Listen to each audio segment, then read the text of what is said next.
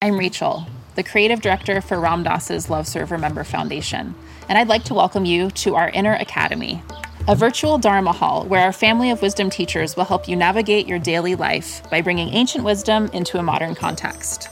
With over 200 hours of audio and video teachings, meditations, and practices from teachers like Ram Dass, Krishnadas, Sharon Salzberg, Jack Kornfield, Roshi Joan Halifax, Joseph Goldstein, and many more, the Inner Academy is your core resource for finding balance, presence, and navigating the ups and downs of your daily life. The Inner Academy has guidance for every step of your journey. Choose from an annual or monthly membership and gain access to past and future courses, retreat replays, virtual community, and much more. If you've been familiar with Love Serve Remember Foundation for a while, you'll know that most of our offerings are given freely or on a sliding scale basis. So when you subscribe to the Inner Academy, you're paying it forward and bolstering our ability to continue creating accessible offerings for all in the future, as Ram Dass wished for us to do. Be here now and start your journey with Ram Dass's Inner Academy today. For more, visit ramdass.org/Inner Academy. I experienced more of a tension when I was trying to lead the lineage the way my grandfather led it. For a while there, I was wearing 19th, 20th century glasses in the 21st century. I was also trying to lead it the way my remote ancestors have led it, 16th century, 8th century. We have records of them and we know what they did and how much they gave and how they sacrificed. And then I rebirthed myself for the 21st century. It took a while. It took some painful experiences, some learning curves, David. And I gave myself the permission to really serve the people in the 21st century. Hello, friends, and welcome back to the Creativity, Spirituality, and Making a Buck podcast with David Nichtern on the Be Here Now network. My name is Michael Cammers, your host and monologist. On behalf of all of us here at Be Here Now and Dharma Moon, we sincerely hope this podcast finds you as well as can be, and we are grateful that you are joining us.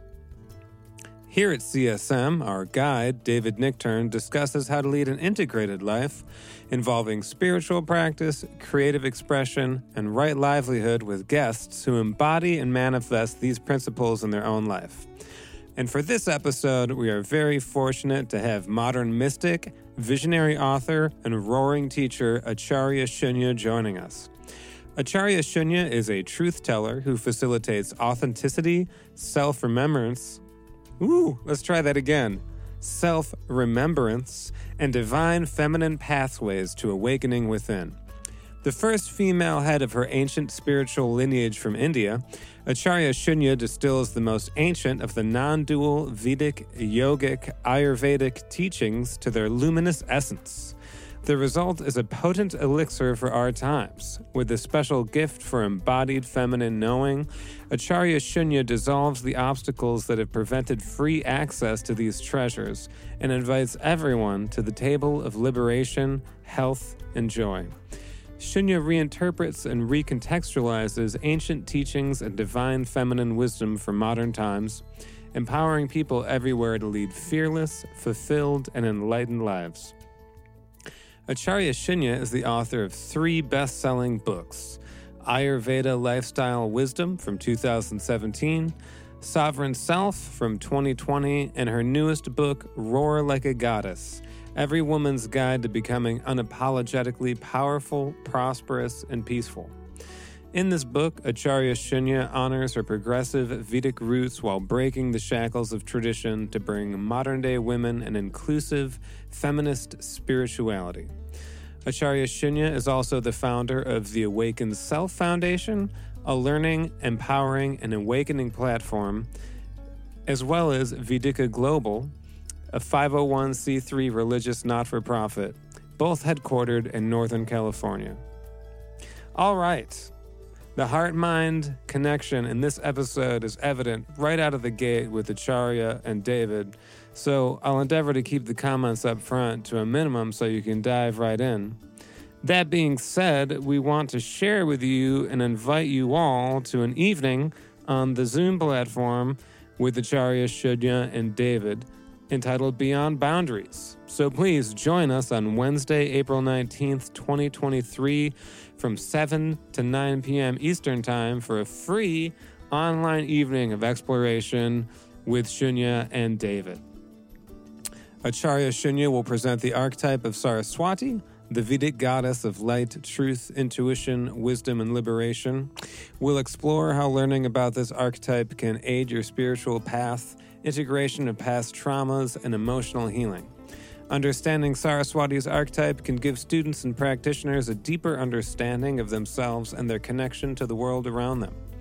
Following Acharya Shunya's talk, there will be a dialogue between her and David, exploring the perspectives of their respective traditions and how they intertwine and differentiate. The evening will conclude with an open Q&A session. It promises to be a powerful and compelling exploration of the intersection between Buddhist and Vedic traditions. We hope to see you there. All right. How was reading that ad copy, everyone? I'm going to improvise this last little bit as the underscoring gets really nice and noodly with the guitars, including the guitar overdubs by our friend Alex. So yeah, if you like that, head over to dharmamoon.com. We always have lots of stuff going on.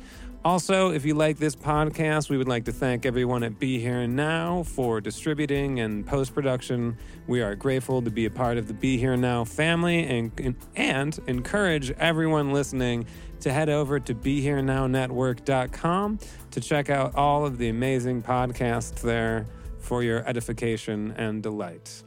And now, on to the podcast, episode number 41 with Acharya Shunya. Thank you. So, welcome back, everybody, to the Creativity, Spirituality, and Making a Buck podcast. I have a very special guest today, which is this Acharya Shunya. And I think we have quite a lot of ground that we're going to be able to cover together. But first of all, I just want to welcome you and say thank you so much for coming on the podcast. We appreciate having you here. Thank you for having me, David. Thank you. Yeah. And we haven't met before, but we have mutual friends that are wonderful people.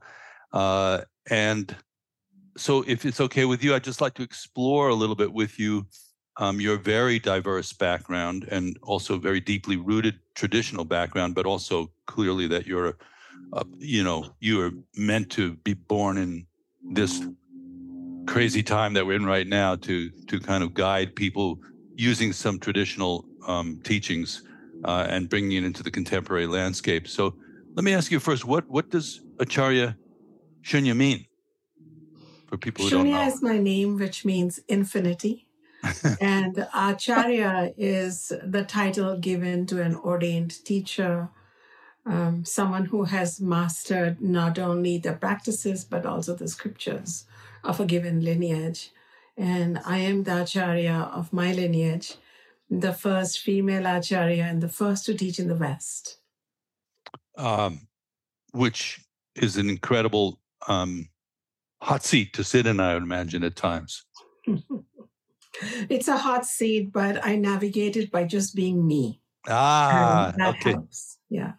Yeah, it's a hot seat, but I navigate it by just being me. That's going to be a quote we'll pull from this for everybody's benefit. So of course the Acharya is, a master teacher. And, in our Buddhist perspective, Shunya has probably translated two different ways. One would be infinite potential and the other be emptiness. Is there any connotation of emptiness in there as well?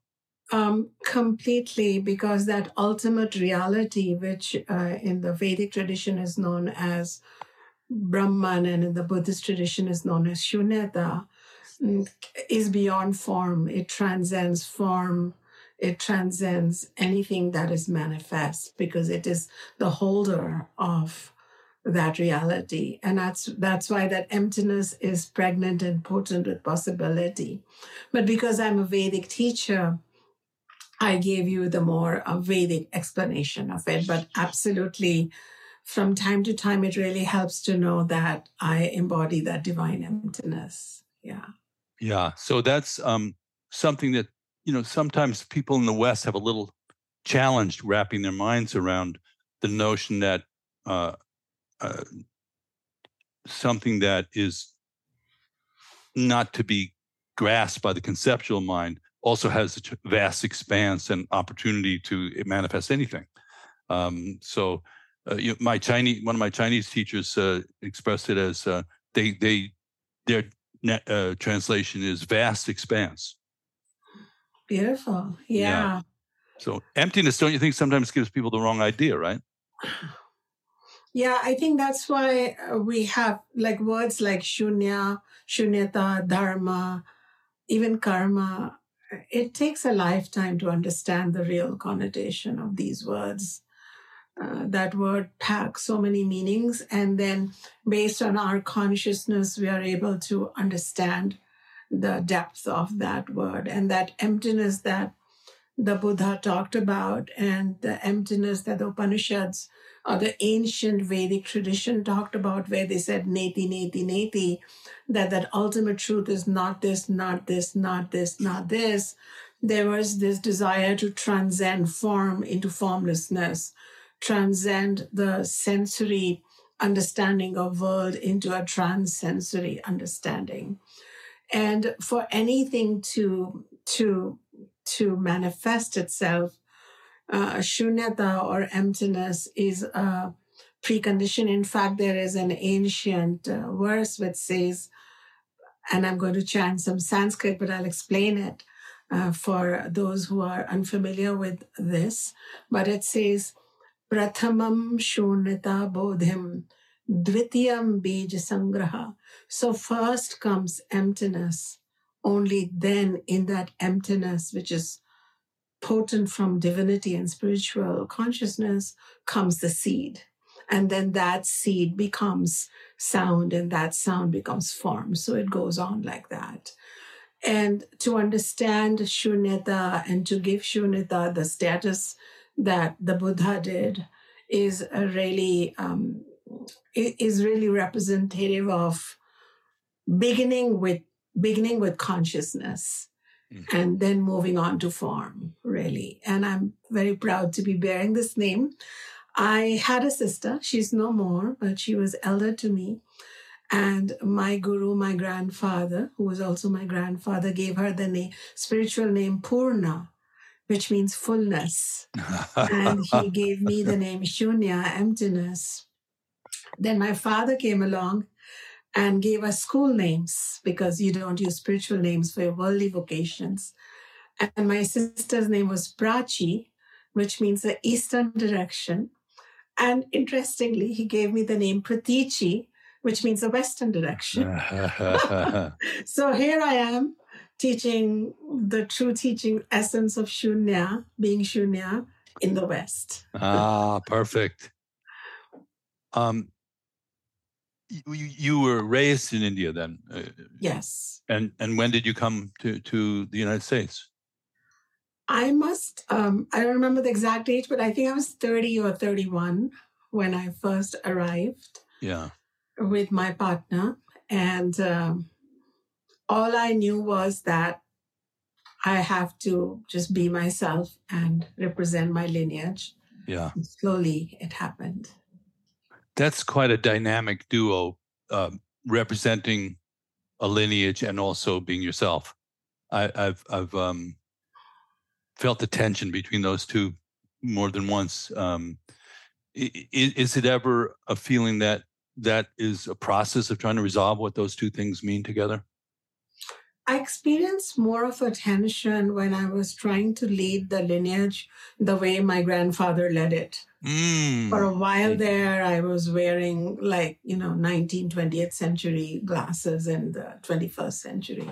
Mm-hmm. I was also trying to lead it the way my remote ancestors have led it, 16th century, 8th century. We have records of them and we know what they did and how much they gave and how they sacrificed.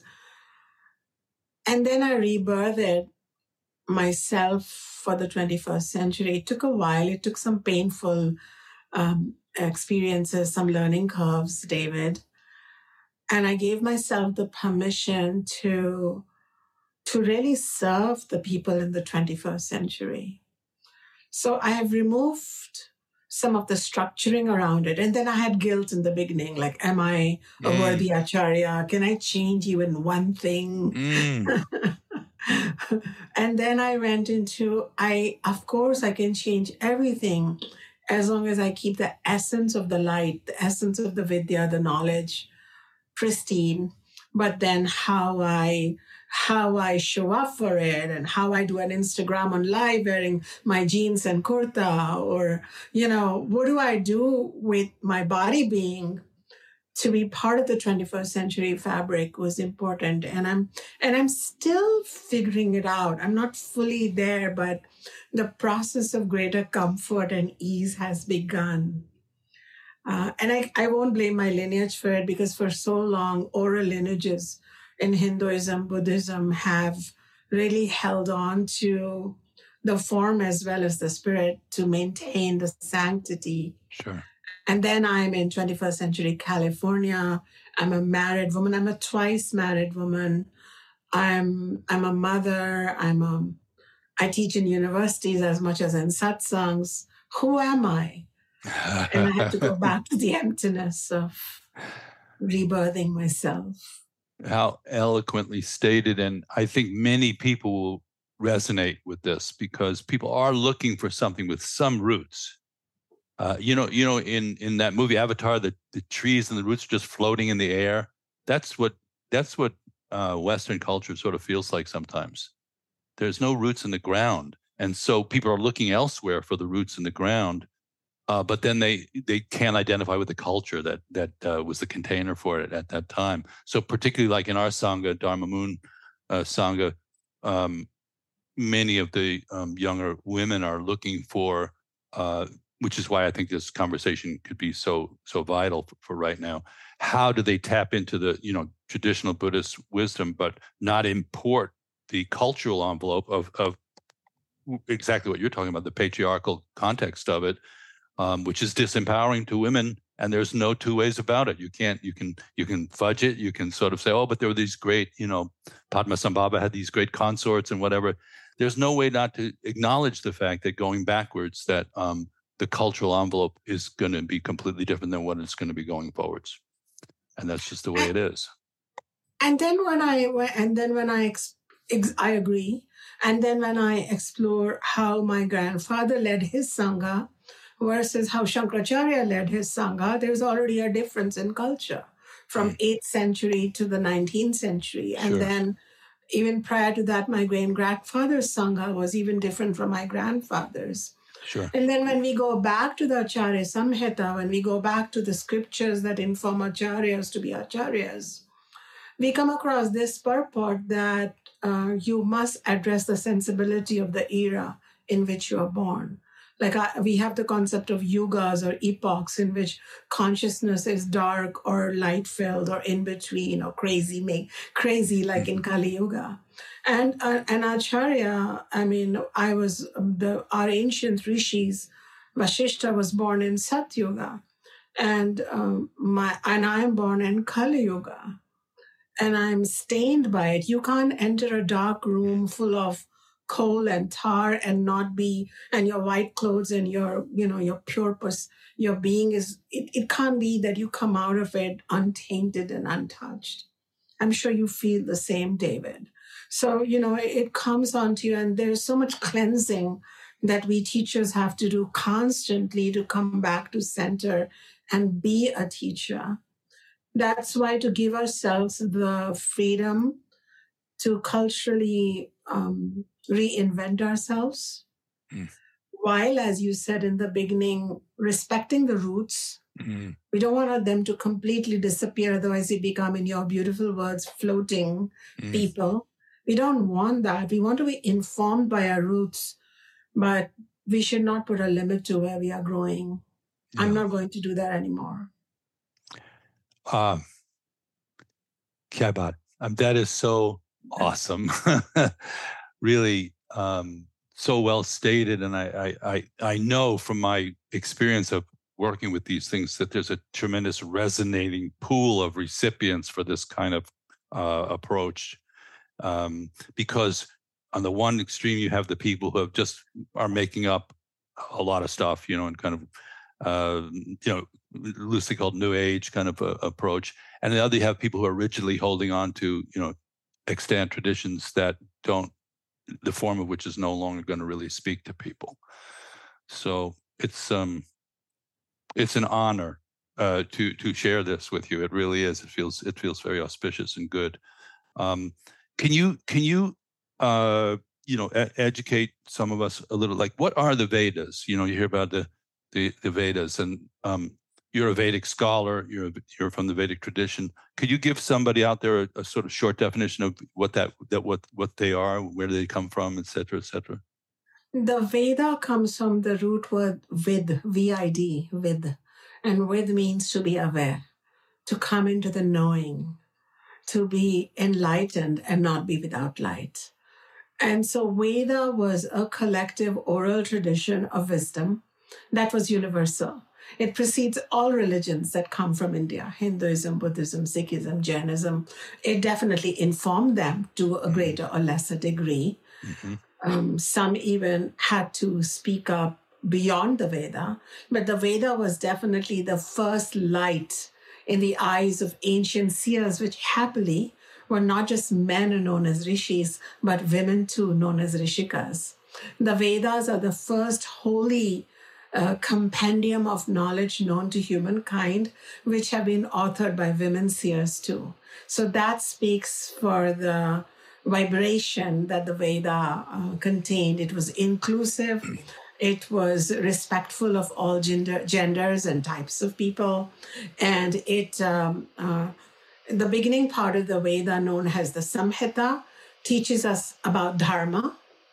And the later part of the Vedas, known as Upanishads or Vedanta, teaches about the self, the universal self, and our opportunity to self-realize. So the latter part is more philosophical and takes us to an inner quest. And the beginning part takes us towards living in harmony with the rest of creation, other human beings, other beings, and our non-sentient planet too, and our opportunity to serve and rise in our consciousness.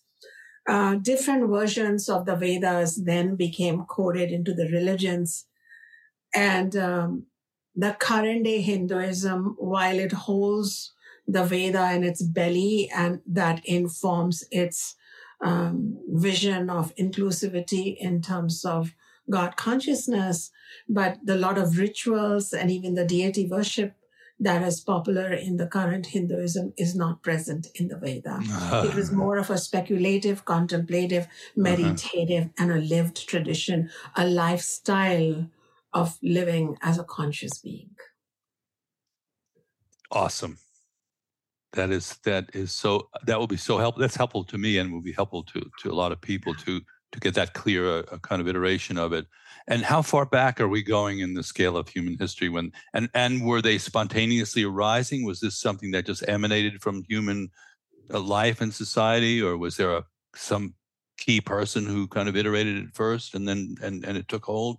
What's the route that way? I think what came prior to the Veda was yoga. And yoga was a way of life of elevating our own consciousness. Yeah. Like, towards the bodhisattvas in Buddhism, we have that. Mm-hmm. So that imperative, known by different names, was pre-existent in India. And the India I'm talking about included Afghanistan. It included present-day Pakistan, Bangladesh, Sri Lanka, all of that. And maybe parts of China, I don't know. But there was this impetus to know. And so there were these yogis and yoginis who knew. And they were known as, the rishis were known as mantra drishta. They saw in their inner eye the mantra, the knowledge. Mm-hmm. So it was channeled knowledge. And that is why the rishis are not known as authors of the Veda, but seers of the Veda. They have seen it. They've seen a higher reality. For example, when the Veda declared Vasudeva Kutumbakam, the world is one family. This is way before airplanes and knowing that there were more countries and other things. They declared the world as one family. They knew from an inner eye that there were people who were diverse in how they looked or how they prayed or how they mated, but we are one. And this knowledge was seen through the inner eye. And their utterances were initially transmitted verbally from a knower to the one who wants to learn about it, the learner, the master, the disciple. And at some point, they became written, compiled on palm leaves, then printed on books, then translated in different languages. And today you can find them with a click online and download them from anywhere. But they are hard to interpret because the Sanskrit is, before Sanskrit was systematized, it's like the ancient Sanskrit, ancient language. It requires then scholars to break apart every word, understand it, and understand the essence of it. Yeah. Are we going back 5,000 years more? Oh, yeah. We're probably going 8 to 10,000 years. 8 to 10,000. And this is based on paleontological, archaeological, and linguistic evidence. We're definitely going back that old. And that's a little mind-boggling for Westerners sometimes to think that there could be civilizations that go that far back, which is very different from the Eurocentric historical timeline. Sure. But there were cultures in India, Egypt, ancient Mesopotamia, China that go back. And I think the South American shamans also go back 10,000 years. And then sometimes they talk about 50,000 years. They do. They do. So, obviously it's prehistoric in the sense of not having written documentation about it, right? Yeah. Yeah. This is the thing that it makes me think of right away is like, Buddhism, as you know, is very lineage oriented in its purest form. There's teachers and students, just the way you've been talking about, going back. My teacher was Chogyam Trungpa Rinpoche, who was Kagyu lineage of Tibetan Buddhism. We trace the lineage back to about 800 AD, of course, back to Buddha. But in terms of the iteration, of course, it emanates from India and a great yogi named Tilopa, who is a number of people lay claim to Tilopa as a source code. And in the tradition, it says, oh, well, you need to have a teacher and to practice in the Vajrayana tradition in particular. The teacher-disciple relationship is extremely important. And then you go back, teacher. You get back to Tilopa, and he's a crazy yogi, Mahasiddha type of character who supposedly had spontaneous realization, from Sambhogakaya realm. And so it seems that this, when you were saying that the rishis channeled this information, that seems to be a through line of the awakened information being already embedded and accessible to anybody, whether they have a teacher or not. Wouldn't that be sort of implied in that? It's implied in that, but these teachers also had teachers. It is said because in the Satyuga, or in the epoch of light, when the Vedas were first received by human seers in their mind, in their inner eye, the distinction between the human loka and the godly loka and the divya loka was not there. Like we could transport from one realm to another and have these common stories where humans, beasts, and gods and goddesses intervened. And so the human, the Veda was said to be with Brahma, and then was then taught to different godly figures like Daksha Prajapati, etc., which were intervening mid-figures, and then it was taught to the humans. So there was never a recognition.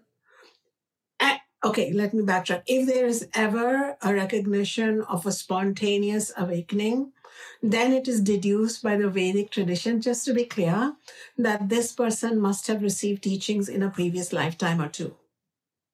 And as a result, they are now ready. Yeah. So there is never a sidestepping of being a qualified person who is changing their consciousness, because consciousness to begin with is so gritty and so muddy. And to be truthful, David, when I wake up very early, and I come sit in front of my altar of my guru and the gods that I'm used to connecting with, and I light a lamp, and for a while there, my mind's so busy, chat, chat, chat, chat, chat, chat, chat, chat. And then after a while, it quietens down, and then it goes inwards, and then I receive something. And it takes a while, even for an advanced practitioner like me. How can an ordinary person have a spontaneous awakening? And if they do, then the Veda says, let's take them seriously. If they are really speaking the truth for the benefit of all beings, then they have done their work. And that is why the Buddha, who didn't have a specific teacher to teach him to be the Buddha, but was a self-enlightened one, was then included into the Hindu pantheon of gods. He's known as an avatar now for us. Right. But we recognize him as a ready soul. And that he finished his work as a prince, and then he closed his eyes to open them for the final time for the rest of us. So we feel like his preparation was happening. And for a young prince to have such mature insights, this is not an ordinary prince having a wow moment. So that's our worldview. It may not be a perfect worldview, but we recognize a journey somewhere along the way. My son, Ethan, who's also a Dharma teacher, says that by today's standards, if somebody looked at the story of Buddha, and even modern psychiatrists like somebody like Mark Epstein or so, would say, well, he was kind of a deadbeat dad, wasn't he? He just slipped out the back on his family. Yeah, but they don't understand the whole concept of personal sacrifice for greater good. People don't, an ordinary Western mind doesn't understand that. So you are, you tune your radio to certain frequencies. As I talk to different people, it seems almost like everybody has a channel on some kind of radio that's communicating a specific kind of messaging or a particular message. So in the exposure I had, I listened to your podcast, which I'm going to really recommend, and maybe you'll tell me different, but as a sort of somebody wanted to get an introduction, the Roar Like a Goddess episode from your Shadow to Self podcast. I listened to it last night, and it seemed seminal in terms of like just this. I felt like I'm getting the essence of your current message, and it also referred to your book of the same name, which came out in September maybe or so. Yes. So it's still fresh off the press for everybody, and it seems to have that quality of this is what I want to say right now, and I'm getting up on the platform and I'm proclaiming this. So I wanted to invite you to talk a little bit about roar. How does a goddess roar?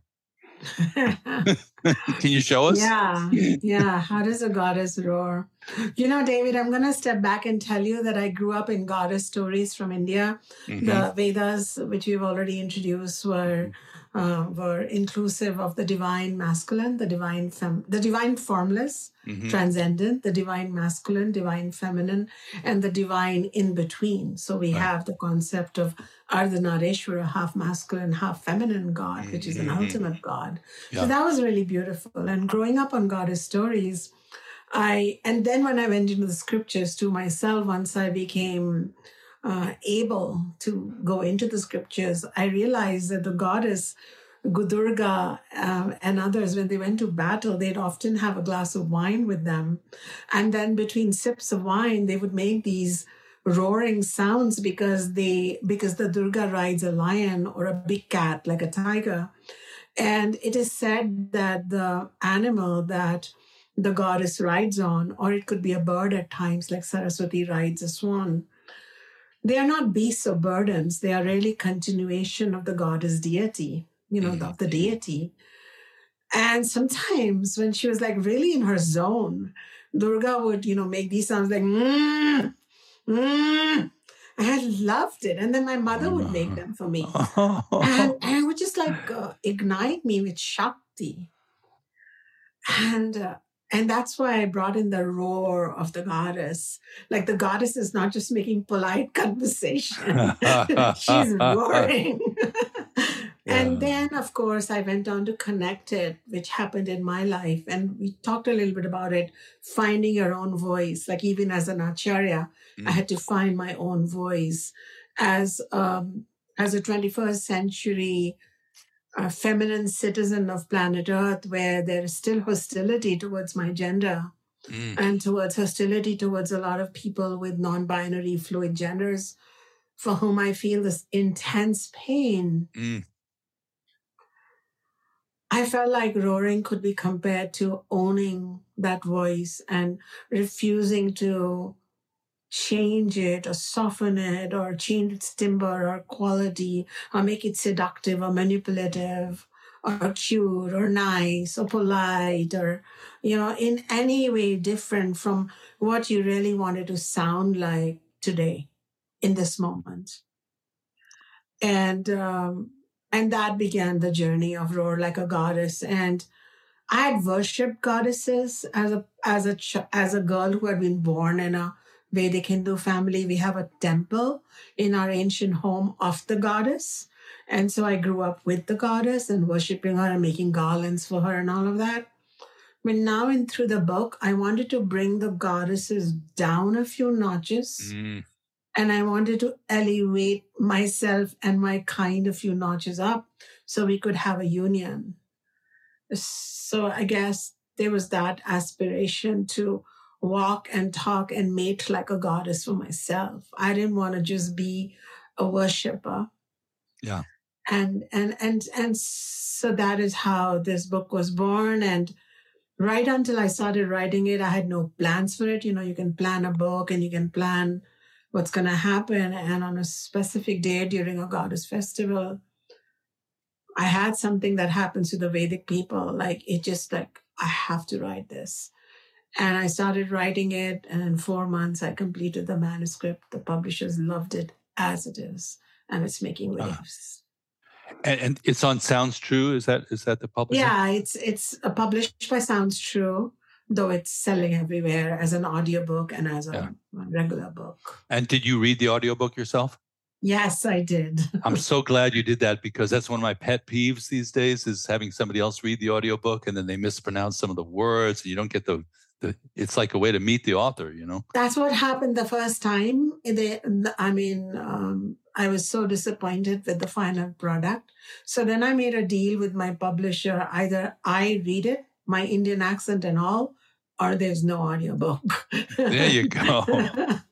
Well, the Indian accent is gives it as the other half of my life being in the entertainment world, that's what makes it a hit.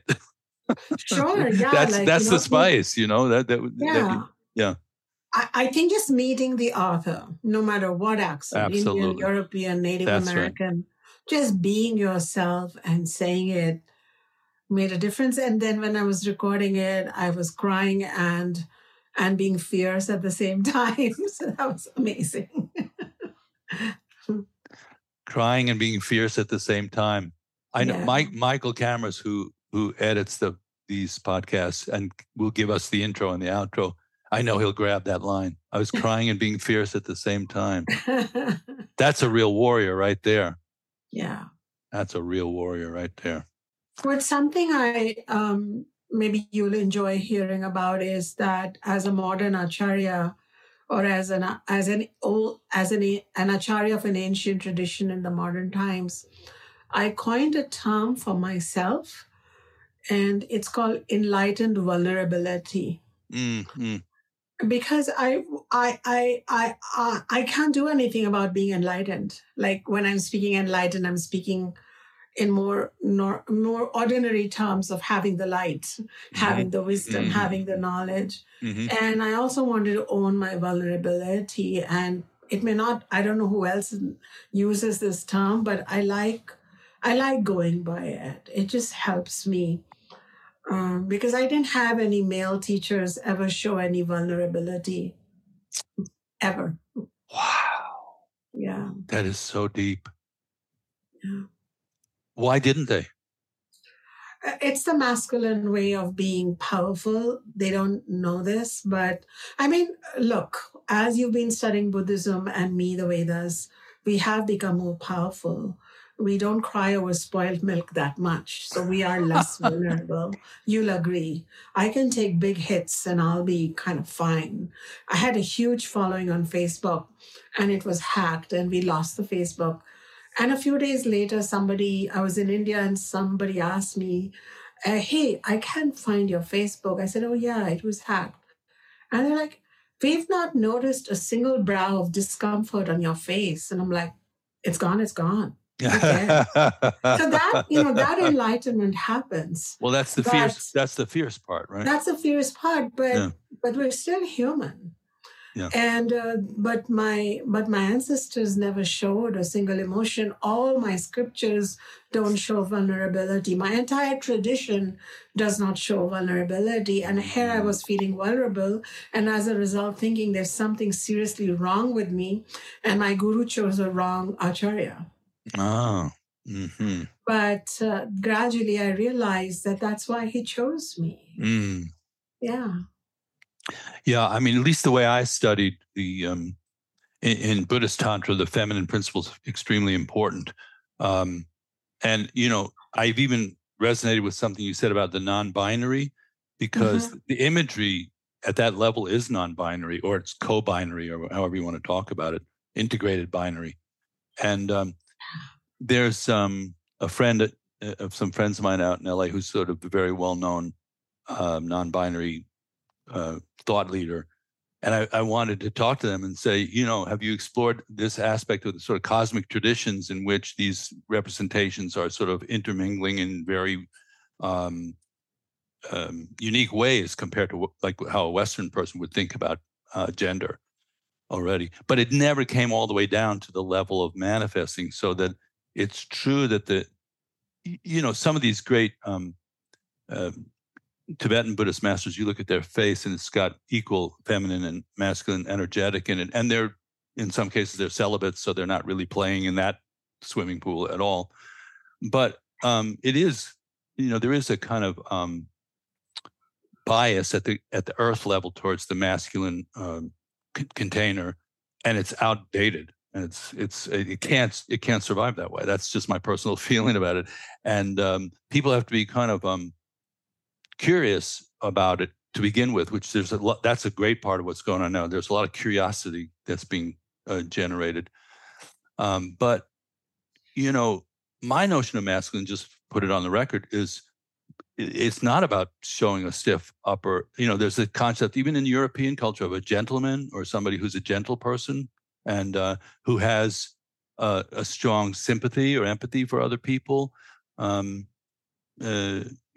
I think we might be talking about the toxic aspect of masculinity. Would you say? Perhaps, but there is also this norm in the Vedic tradition, especially in the tradition of Jnana Yoga, or the path of knowledge, where it's a bit more heady than heartfelt. Mm-hmm. It's a bit more using our own discernment, using our own ability to see through things, dissect them, lay them apart. And as a result, the vulnerability kind of dries up in the process. And I have to say that the enlightened part of it just grows and grows and grows. But if there was vulnerability, it was handled through meditation or prayer, or maybe weeping in front of your deity is totally okay. Right. And weeping in front of your guru is okay, but not generally being vulnerable. Whereas I kind of hung out I'm like, I'm enlightened, but I'm vulnerable. Here you go. It's like, I changed that. I flipped that. Yeah. And maybe because I'm a woman. If there had been more women along the way, this would have happened sooner. I think you're right. It's going to change now in my lineage. Yeah. I'm enlightened, but I'm vulnerable is like, as somebody who's grown up in the music business and the record business. I say it's a hit. Thank you so much. I can't wait to engage with you as an artist. You're so much fun already. Yeah, I mean, the message, the way you're framing it is exactly what I see coming through so many portals right now. There's a certain amount of, wrangling of it and trying to juggle who's doing what to who, kind of in historical blame and stuff. But I think if you look ahead with the eye of, the wisdom eye, it can't go any other way. It can't. It can't. It's already happened on some level of reality. This is where we're going. And so it's great to be in a Sangha or a learning group where people can experiment with forms that represent what you're talking about. And that word experiment itself was unknown in an ancient tradition that has figured itself out. Mm-hmm. The older the tradition, the less the experiment. But that's interesting. Yeah, we have a process of teaching. We have a process of knowing where an aspirant is in their consciousness.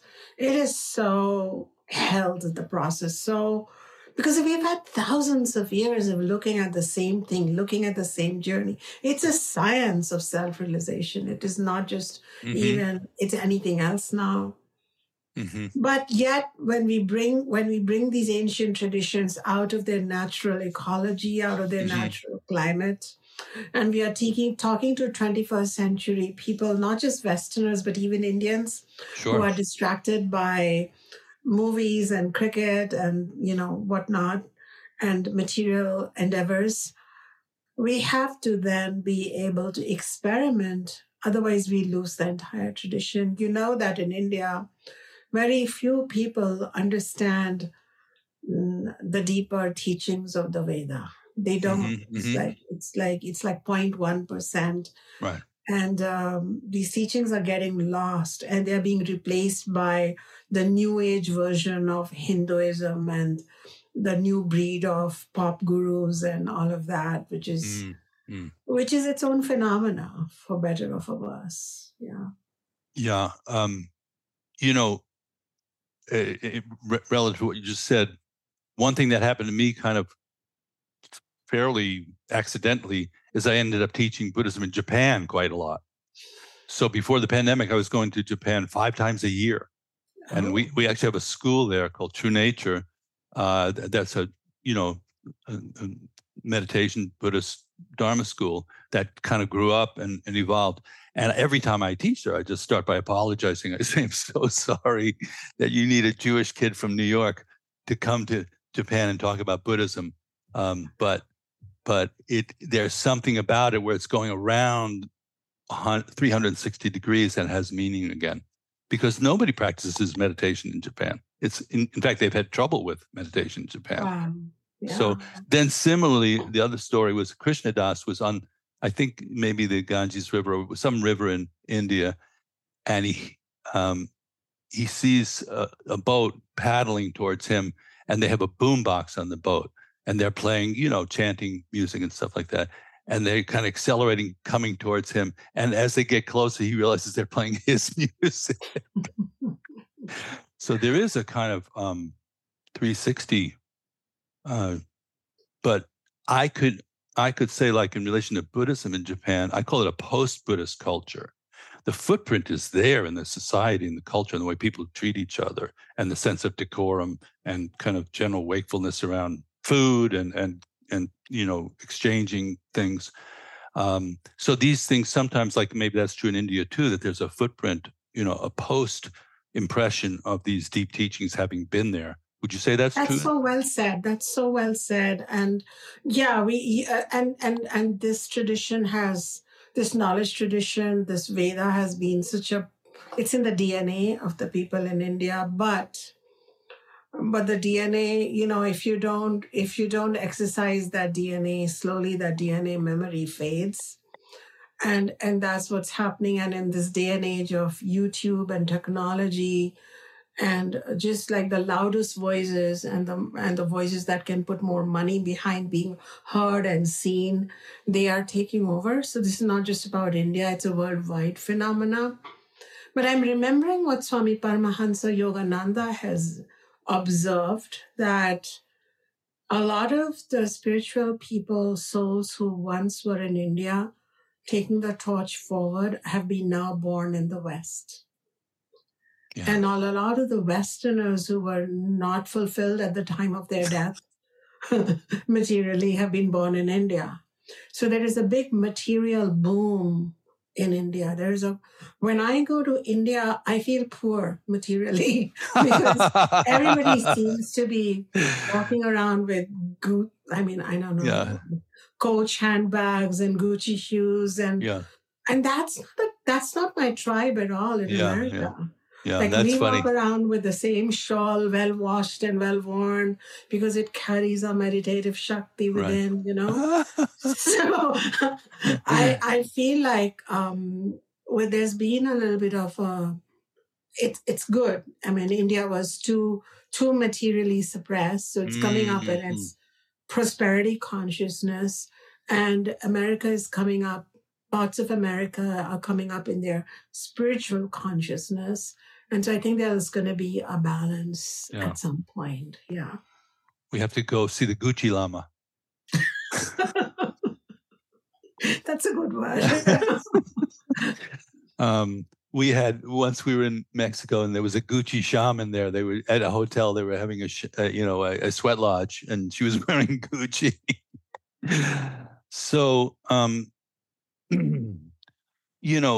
the masculine and feminine are my take on it's. I tend to like to reduce. I'm lazy, so I like to reduce things to very simple paradigms. Is that the two big shifts are in the racial dimension and the gender dimension? I know that sounds like idiot simple, but that's what's reorchestrating. And so in these systems, as you mentioned, there is a notion of there's the unbaked, unformed, which we would call Dharmakaya, the kind of realm that's beyond distinctions and beyond concept. Then it sort of trickles down to what we in the Buddhist tradition call the Sambhogakaya, which is the more the realm of representation, but at the energetic level and emotions and wisdom energies that are not completely corporal, the deities, and then it comes down to the Nirmanakaya, or the level of complete physical human level of manifestation, and really the job is to achieve alignment of those three realms. As far as I'm concerned, that's if it doesn't come all the way down to Nirmanakaya level, then I know people like this. They're extremely invested in the spiritual equations, but you look at their earthly existence, and it's not really that synchronized, and it doesn't reflect that level of wisdom. So at the Sambhogakaya level, you do have the masculine and feminine beginning to represent as sort of more abstract concepts. So are you at home with using some of that to try to figure out who the heck we are in terms of our now manifesting on earth level of gender? I mean, do you see people as manifesting both genders, both types of wisdom, both types of energy? The Vedic wisdom is the latter part of the Veda. The Upanishadic wisdom is about the non-dual consciousness that transcends gender and form. It's boundless, nameless, and undifferentiated consciousness. And that is the goal. But when we come into form, we have the concept of that same consciousness coming into a deity as Ishvara. We call that ultimate deity as Ishvara. And then Ishvara can take many forms as Ganesha, Lakshmi, Saraswati. And these gods and goddesses are cosmic housekeepers. Some housekeep wisdom, some housekeep the removal of obstacles, some housekeep, we have Vedic gods like Indra, Maruts are the keeper of storms and rains. So there is this deity realm. And under that, and in that deity realm itself, in Ishvara realm itself, Ishvara is kind of beyond gender, but then we see masculine and feminine and mixed gender deities and deities that also transcend different, they show diversity of form. We see trees as deity, we see beasts as deity, birds as deity, and anthropomorphic versions of male, feminine gods as deity. And then we also have a universe that is differentiated based upon gender and function, but then the peak of it is the realization that all of it can be transcended, and we come into the realm of the self, the individual self and the universal self as one. Yeah. Some people remain, our religions remain at that realm of gods and goddesses, whereas the Vedas leap from there to beyond. And also from there down, right? And from there down. Right. They show a unity and integration, as you mentioned, which is very wholesome. And it gives everybody a starting point based on where they are willing to connect with a greater reality, in form or beyond form. So I have my nickname is Nudgy, because I nudge people. I don't know if you know what that means, but I kind of like bug people to like, oh, well, what about this? What about that? You know, I just had an idea for a book for you. Yeah. Write a book for men. And what would you like to hear as a man? No, I don't want to hear. I want to hear what you want to say. Oh, I see. Well, in other words, directly addressing men. Talk to men. Talk to men. Talk to men and say, here's some things that you might want to become aware of, or think about a different way, or that's a brilliant idea. Thank you. It's the flash, the flash bulb that goes on in the mind. Yeah, those flashes. That's significant. Yeah. I think it also, again, coming from the record business, I think it would be a hit. Because nobody's done that. I don't think anybody's done it. You've just given me an original idea. Yeah, and as I said, podcast. Thank you. As I say to all my people, I just get my usual 85%, if that's okay. Your cut is due. Yeah, I don't think anybody's exactly done that, and it would be so kind and so stern at the same time. It'd be gentle and fierce at the same time. Men are, men are a little thick. I'm sure I'm preaching to the choir on this point. So, we have to hear things 3 or 4 times before we kind of, oh yeah, she just said something there. But, maybe people are going, well, you can't talk to those people because they're so thick, So it could be a little bit like talking maybe to how you train an animal. You have to repeat and be kind of gentle but precise. It's just an idea. I think if I touch I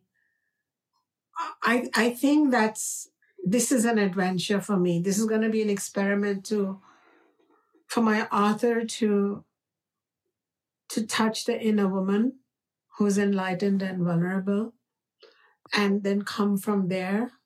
And I wonder what she will reveal. But it's really exciting to think about it. It's empowering to have that dialogue, because I'm having this dialogue with my fellow women. But what if I had it directly with the men in my life, the men who have been thick and the men who've not been thick, and what it does for us and what we want. I'm going to think about it. Thank you, David. Yeah. Yeah. Well, short time, there's an old bluegrass song, Short Life of Trouble, and probably everybody refers to the finiteness of our time. And I'm particularly aware of it because, I'm really going on to the back nine, as we would say in golf course, so I'm thinking about legacy a lot these days. I'm thinking more about the people who come after me than I'm thinking about what my role is at this point, personally, or what I could accumulate. So, what would you like your legacy to be as you begin to look forward? And I had a conversation with a friend of mine the other day. I said, he was looking for his next creative project. I said, well, you have a 4-year-old son. Imagine he's 40 and he's reading your book or watching your television show and saying, I'm proud of my dad there.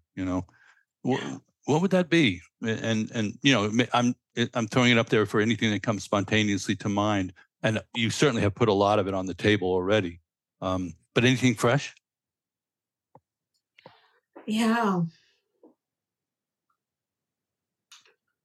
I think my legacy now, at one time, if you had asked me this 10 years ago, I would have talked about taking the light of Vedic knowledge forward and all of that. And now I'm going to say that my legacy is to be true to yourself. I want to teach my readers and my students to be true to themselves and to spend some part of their life in a quest for who they are. And I hope that my books, my teachings, my spoken words assist them in that quest. I'm not the one to give them answers, but I think anybody who's true to themselves, so that makes their daily life better. And then they imbibe upon a quest, whether they choose the path of yoga or whatever, Veda, Buddhism, doesn't matter. Like just go on a quest, be true on that quest, and it's going to lead you somewhere. This human life is really an opportunity for that greater quest. So let's get that going. Yeah. And until we learn to be authentic and true to ourselves, the world has power over us. And it squeezes us and it changes us, and we become shadowy versions of ourselves. So be authentic and bold, and own up to whatever you're lacking, and don't try and fill it up. Just be that person, broken, damaged, but whole. And then move forward on that greater quest. Who are you? Where were you before you were this person? And where are you going to go? Try and find those answers while you're living. I want to be a teacher that inspires those contemplations. Wow.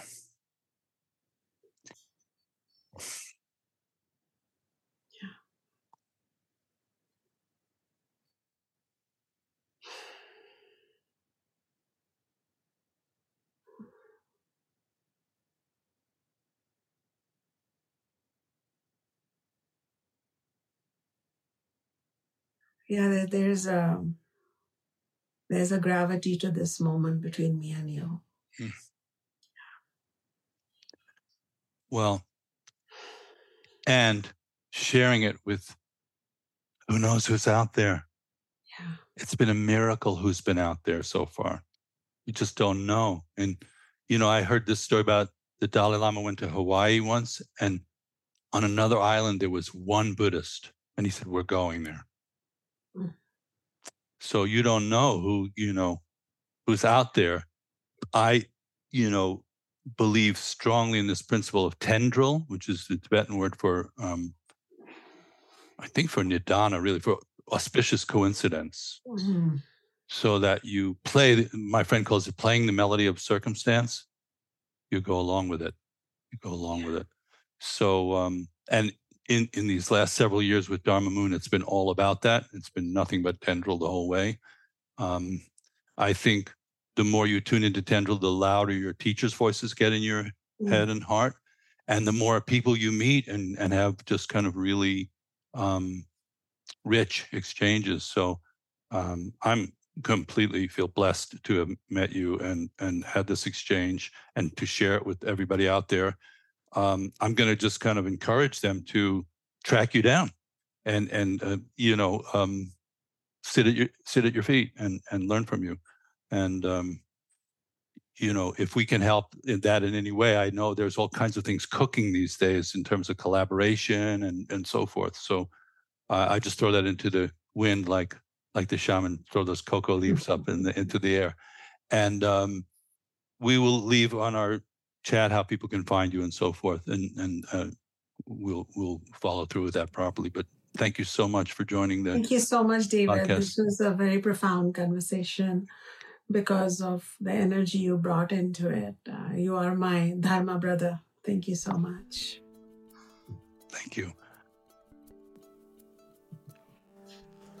All right, everyone. Thank you for listening to episode number 41 of the Creativity, Spirituality, and Making a Buck podcast featuring Acharya Shunya.